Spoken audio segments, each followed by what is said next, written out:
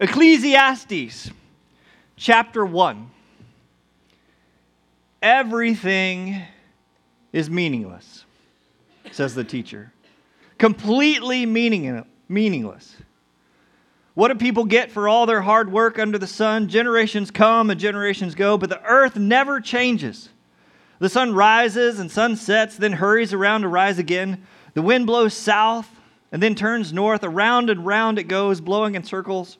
Rivers run into the sea, but the sea is never full. Then the water returns again to the rivers and flows out again to the sea. Everything is wearisome beyond description. No matter how much we see, we are never satisfied. No matter how much we hear, we are not content. History merely repeats itself. It has all been done before. Nothing under the sun is truly new. Sometimes people say, here is something new, but actually it's old. Nothing is ever truly new. We don't remember what happened in the past, and in the future generations, no one will remember what we are doing now. I, the teacher, was king of Israel, and I lived in Jerusalem. I devoted myself to search for understanding and to explore by wisdom everything being done under heaven. I soon discovered that God has dealt a tragic existence to the human race. I observed everything going on under the sun, and really it is all meaningless, like chasing the wind. What is wrong cannot be made right. What is missing cannot be recovered. I said to myself, look, I am wiser than any of the kings who ruled in Jerusalem before me. I have greater wisdom and knowledge than any of them. So I set out to learn everything from wisdom to madness and folly.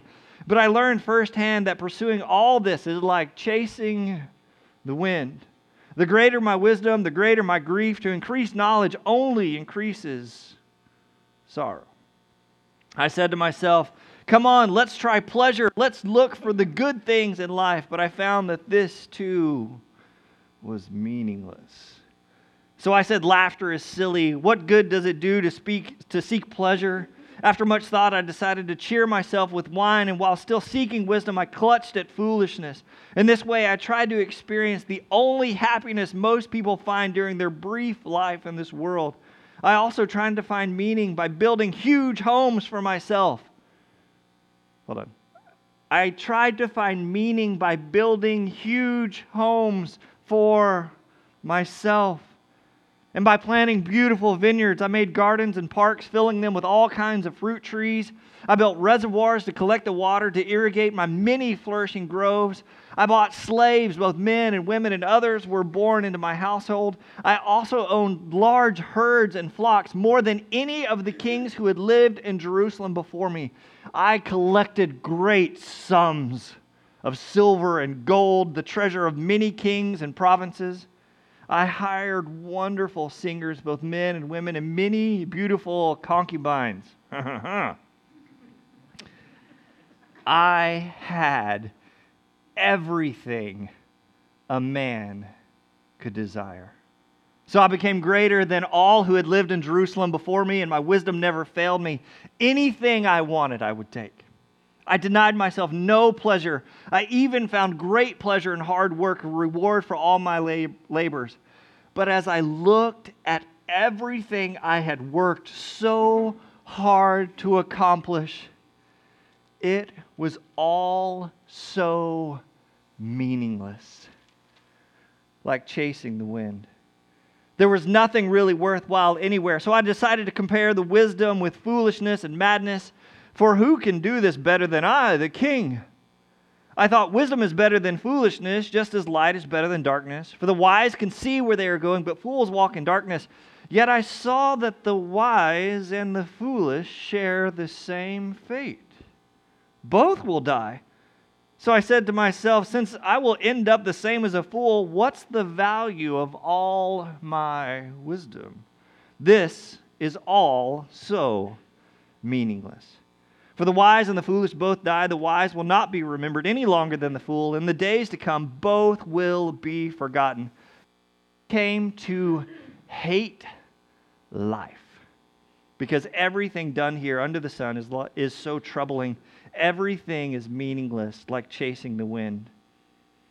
I came to hate all my hard work here on earth, for I must leave to others everything I earned. And who can tell whether my successors will be wise or foolish, yet they will control everything I have gained by my skill and hard work under the sun. How meaningless. So I gave up in despair, questioning the value of all my hard work in this world. Some people work wisely with knowledge and skill, then must leave the fruit of their efforts to someone who hasn't worked for it. This, too, is meaningless, a great tragedy. So what do people get in this life for all their hard work and anxiety? Their days of labor are filled with pain and grief. Even at night, their minds cannot rest. It is all meaningless. So I decided there is nothing better than to enjoy food and drink and find satisfaction in work. Then I realized that these pleasures are from the hand of God. For who can eat or enjoy anything apart from Him? God gives wisdom, knowledge, and joy to those who please Him. But if a sinner becomes wealthy, God takes the wealth away and gives it to those who please Him.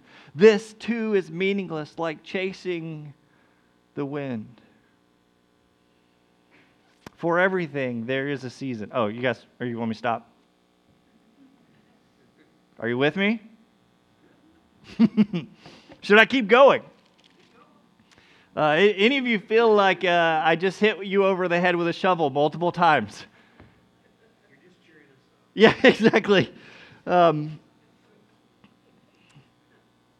The question that should be floating in all of your heads right now, with all that just bombarded it, is what kind of book is this? Already some of you are looking for some firm ground to stand on, and the best I can tell you is there is none. This book, this writing, Ecclesiastes, has been described the strangest book of the Bible. There is not another writing in the Bible anywhere close to the book of Ecclesiastes. It is intentionally, and this is going to be hard for you to understand, it is intentionally countercultural. It is intentionally subversive. It is intentionally disorienting. All right? It's disorienting on purpose. And the fact that it's so strange and so difficult should tell us something. Let me ask you, what is the job of a teacher? Is the job of a teacher to reaffirm what you already know and believe and accept? Or is the job of a teacher to take that thing which you think you know and turn it completely on its head? I think a really good teacher will take something that you've looked at 1,000 times and show you something new. They'll invite you to see it from a completely new and different perspective. And in Ecclesiastes, we are in the presence of Koheleth. We are in the presence of a master teacher. So he's going to knock you off any kind of solid ground. If you think you've got it, if you think you've got that thing to hold on to, he's going to knock that away from you. He's going to create dissonance. All right, and this is going to drive some of you crazy, but in Ecclesiastes, he's going to contradict himself on purpose. He's going to speak in circles. He's going to make broad generalizations. He's going to make statements about the world and reality and then not explain them at all. He is going to unsettle you. He's going to create tension. This is why probably I'm the only teacher in all of Nashville preaching on Ecclesiastes today. Literally. I love Andy Stanley, but Andy Stanley ain't ever going to preach a teaching on Ecclesiastes. Because he doesn't work in line items or points, or start with A and then B and now point number 3. It doesn't work that way. Ecclesiastes is maybe the best example of let the whole interpret the one. So if you try to take one verse and just kind of nitpick and pluck a single verse out of Ecclesiastes and build your life around it, it won't work. because he's going to go back and forth through all different kinds of streams of thoughts. And so to understand the one, you really have to understand the whole. He's not going to communicate the way you like. How about that for a teacher? He says, I know the way you like to get it. I know the way you like to receive it. I know you're kind of pre-wired for this organization and this structure. Tough. Get over it.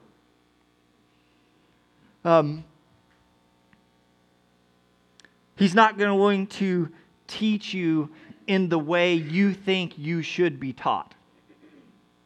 Are you with me?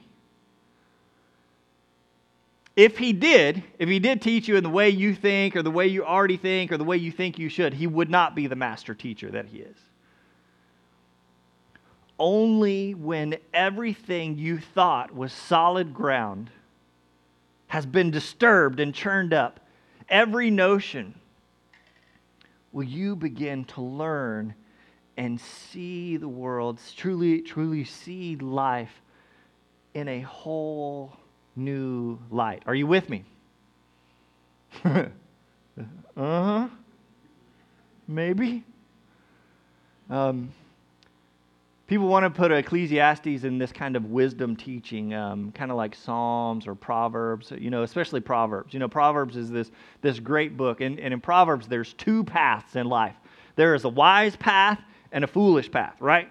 And it is black and white. If you make wise choices, good things will happen, right? But if you make foolish choices, what's going to happen? Bad things. And all life is looked at through the lens of these two paths. It's very linear in the terms of A plus B will equal C. But Ecclesiastes is this great book that says, except when, and you'll see all of these examples, except when Ecclesiastes says, God sometimes makes the rain fall on the righteous and the unrighteous alike. Except when maybe you work and build and create, but when you die, who's to say those things that you worked so hard for won't fall into the hands of people who aren't going to work or who aren't going to care for it, who aren't going to have the same ethic as you had. Ecclesiastes is going to draw out this idea that sometimes the just get what they deserve, but sometimes the just get punished while the unjust get off scot-free. Have you ever seen this happen? What's that do to your whole Proverbs? A plus B equals C. This book is incredibly good for everyone who has, I've done the right thing, and I've said the right thing, and I've followed the straight and narrowed, and I still got screwed.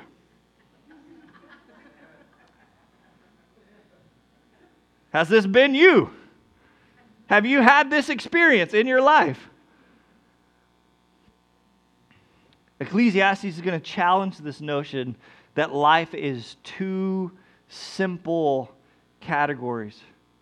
It's going to challenge our simplistic, dualistic view of wise and foolish.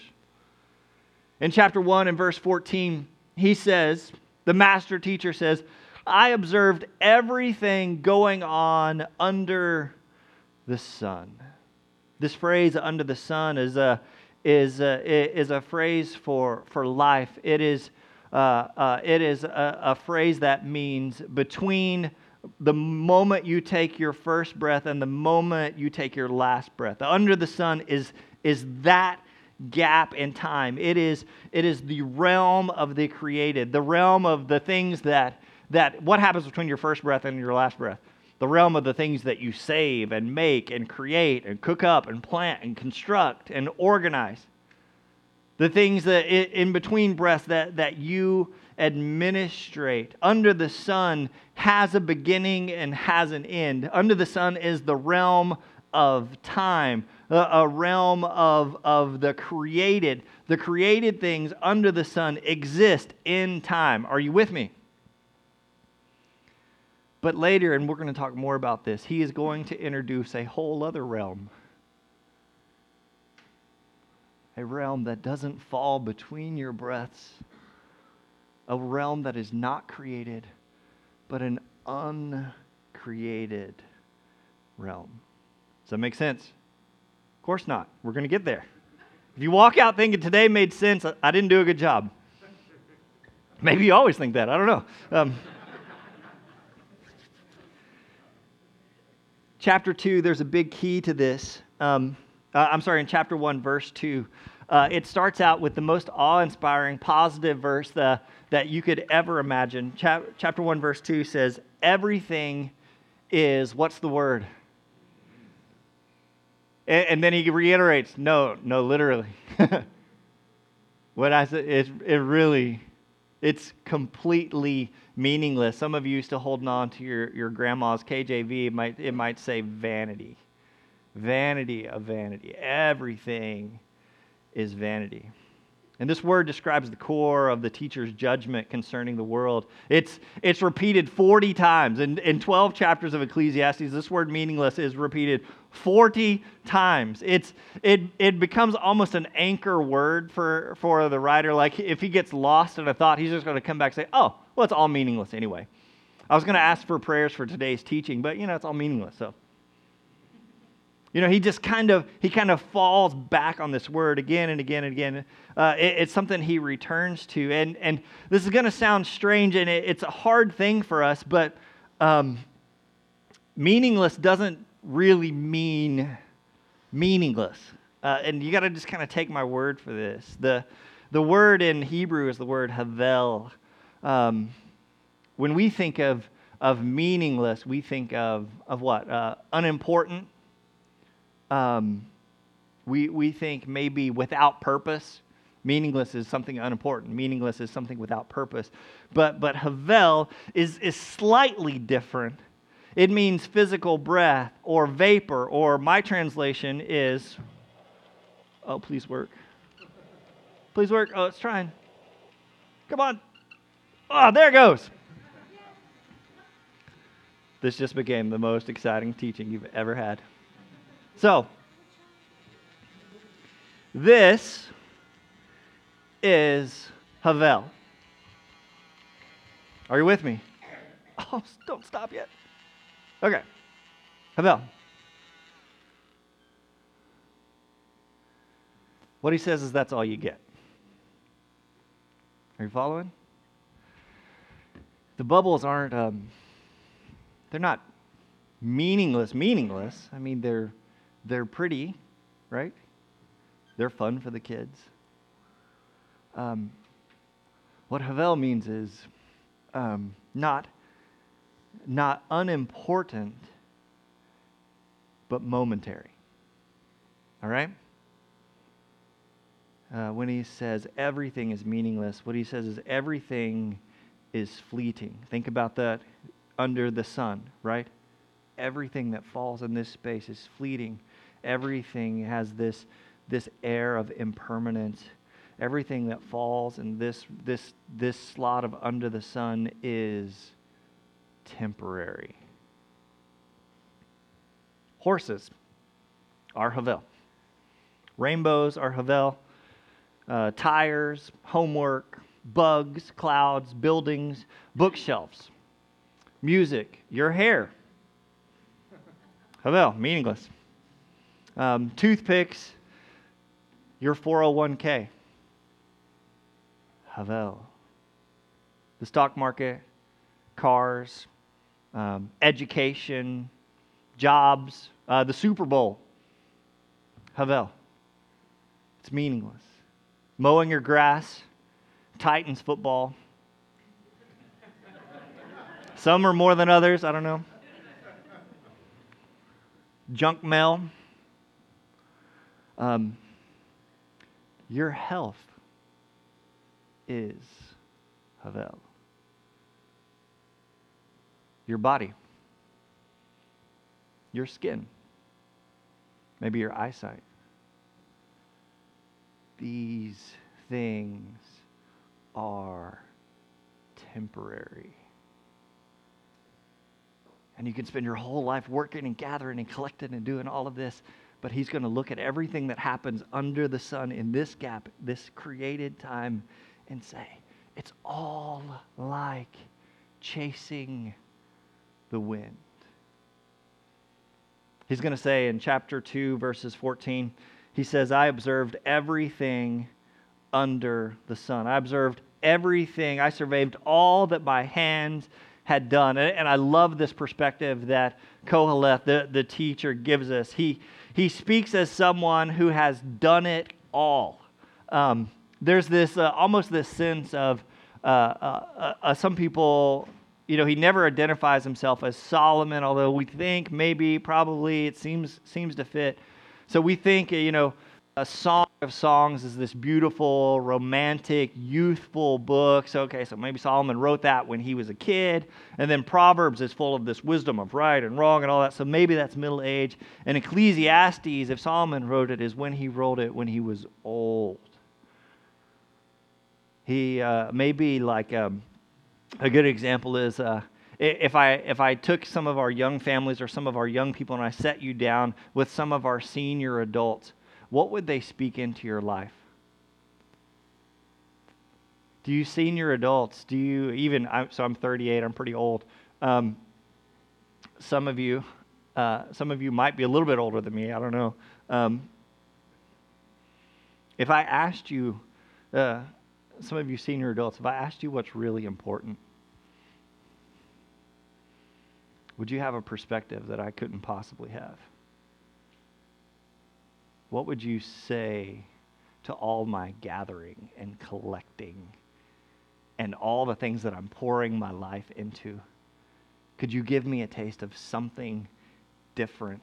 Could you give me a perspective on those things that I'm striving for? Would you speak into my life? If I was the 60-hour work week guy, what would you say to me? Would you remind me of what's really important? Or maybe you've been in that position of, I wish somebody would have told me. Right? When I was your age, I wish somebody would have told me. And so there's a little bit of that perspective of when the master teacher says, I've observed everything going on under the sun. I've tried everything. He is a little bit the morning after guy. The morning after the big event. He says, listen. I had it. You may be wanting it. You may have it on your wish list. You may be working for it. He says, I had it. I bought it. I built it. I accomplished it. I owned it. I constructed it. I financed it. Everything you can possibly achieve or process in this space, right? I did it. You may be thinking, well, if I just had, I did it. I had it. I had two. And he says, I am here to talk to you about the morning after. This is true wisdom. He says, after you've collected and gathered and worked and constructed and got all of these things, I want to talk to you about the moment after you get that thing that you've been working and desiring. That moment where you've worked and trained so hard and you won the championship. You've got it. Now what? Have you ever been there? Maybe you've made your first million. And now you're second. And now you're third. And you're asking, well, now that I got this, now what? Maybe you finally made it to retirement. You've got there. Now what? That feeling like you got that thing you always wanted, and then when you get to it, when you finally get it and realize it's meaningless. Have you ever been there? He wants to speak into that moment of your life. He wants to speak into that now what moment of my life. And for some of us, that realization moment where it strikes us, that thing we've been striving and struggling for is really not that important. Sometimes it doesn't happen when we're successful. Sometimes we come to that moment in a phone call. There's been an accident. or you're by somebody's side at the hospital. Maybe it happens to us in these moments of when we achieve everything, and these other moments that kind of knock us off our total foundation. It happens when the doctor calls with the test results and it isn't the results we wanted to hear. Feel that? Maybe some of you have fought cancer. One of those moments happened in my life. I was driving with my grandfather, my little brother. I was 16 years old, and my grandpa had a heart attack in the car with us.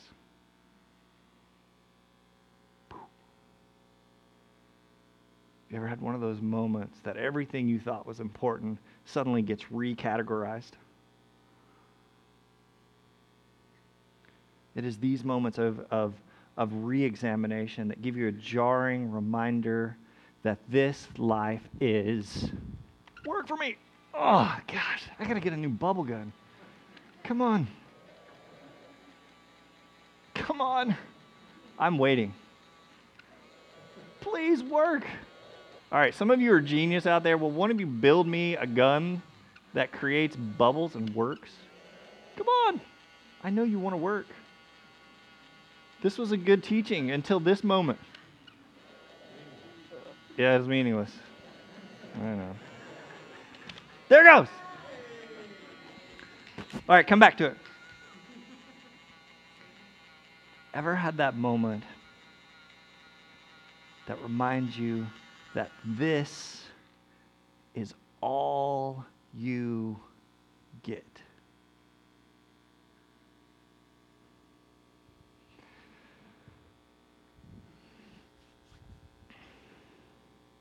Ecclesiastes is about this moment of re-examination. A jarring reminder that this life is vapor. That this life under the sun is mist, it's bubbles, it's temporary. And maybe the thing you've been pursuing, working to achieve, isn't that important after all.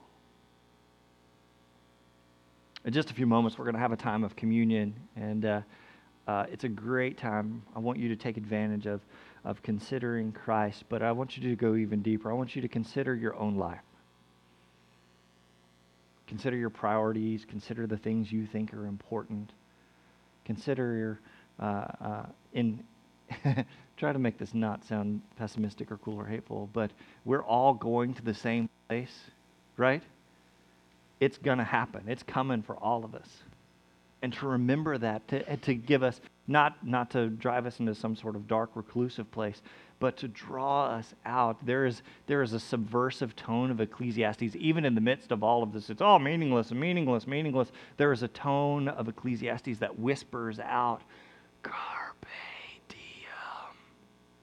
Right? That this may be all you get, but take advantage of every moment. Socrates said the unexamined life is not worth living. So make no mistake.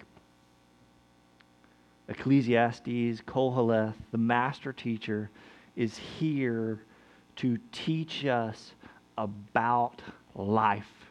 He is here. He has written this incredible work to talk to you about the meaning of life, about what is really, really important. And faintly lingering on the edges. He's not going to be, remember, it's not going to be bold print in one of your chapter headings, but faintly lingering on the edges of the page, we discover something else in this world, in this whole world of the created. We discover something that is uncreated. Look what he says, and I read it, but in chapter 2, verses 24 and 25, you get just a brief taste of this. He said, "So I decided there is nothing better than to enjoy food and drink and to find satisfaction in work. Then I realized these pleasures are from the hand of who? God. God is the uncreated. God is the one who created the created. Are you with me? God is not mist. God is not vapor. God does not exist in this space. God is not temporary. God exists outside of time. And the teacher wants to wake you up to a very simple idea that life is a precious gift from God to be appreciated and enjoyed. Jesus put it this way: I have come so that you might have life, and life to the full. Only when we latch on to that which is uncreated, only when we really start to grasp that thing that has no beginning or end, can we appreciate and enjoy our time under the sun. So let me pray for you, and I'll send you to a time of communion. Father God, we come before you today, and honestly, God, I pray that everyone sitting here, we're a little bit unsettled. If we're not, somehow the teacher's words have deflected off of us. We've refused to even be shaken, which is a scary thing, Father God, and that should cause warning flags, red flags to raise up in our own life. Father God, it is entirely possible that we get so consumed of chasing bubbles and organizing bubbles that we can get lost, that we can lose that thing which is truly important. We can live like every day there'll be another day. But Father God, help us to realize that this life is a temporary thing. But even in its temporariness, there is something beautiful and good. You invite us to something whole and new and different. Through your Son, Jesus Christ, we've received this incredible gift. And it happens even now. It happens in the way we see the world and process the things of the world. So, Father God, as we move into this time of communion, man, God, I pray that those places in us that have been settled and rock solid and firm forever would be shaken up.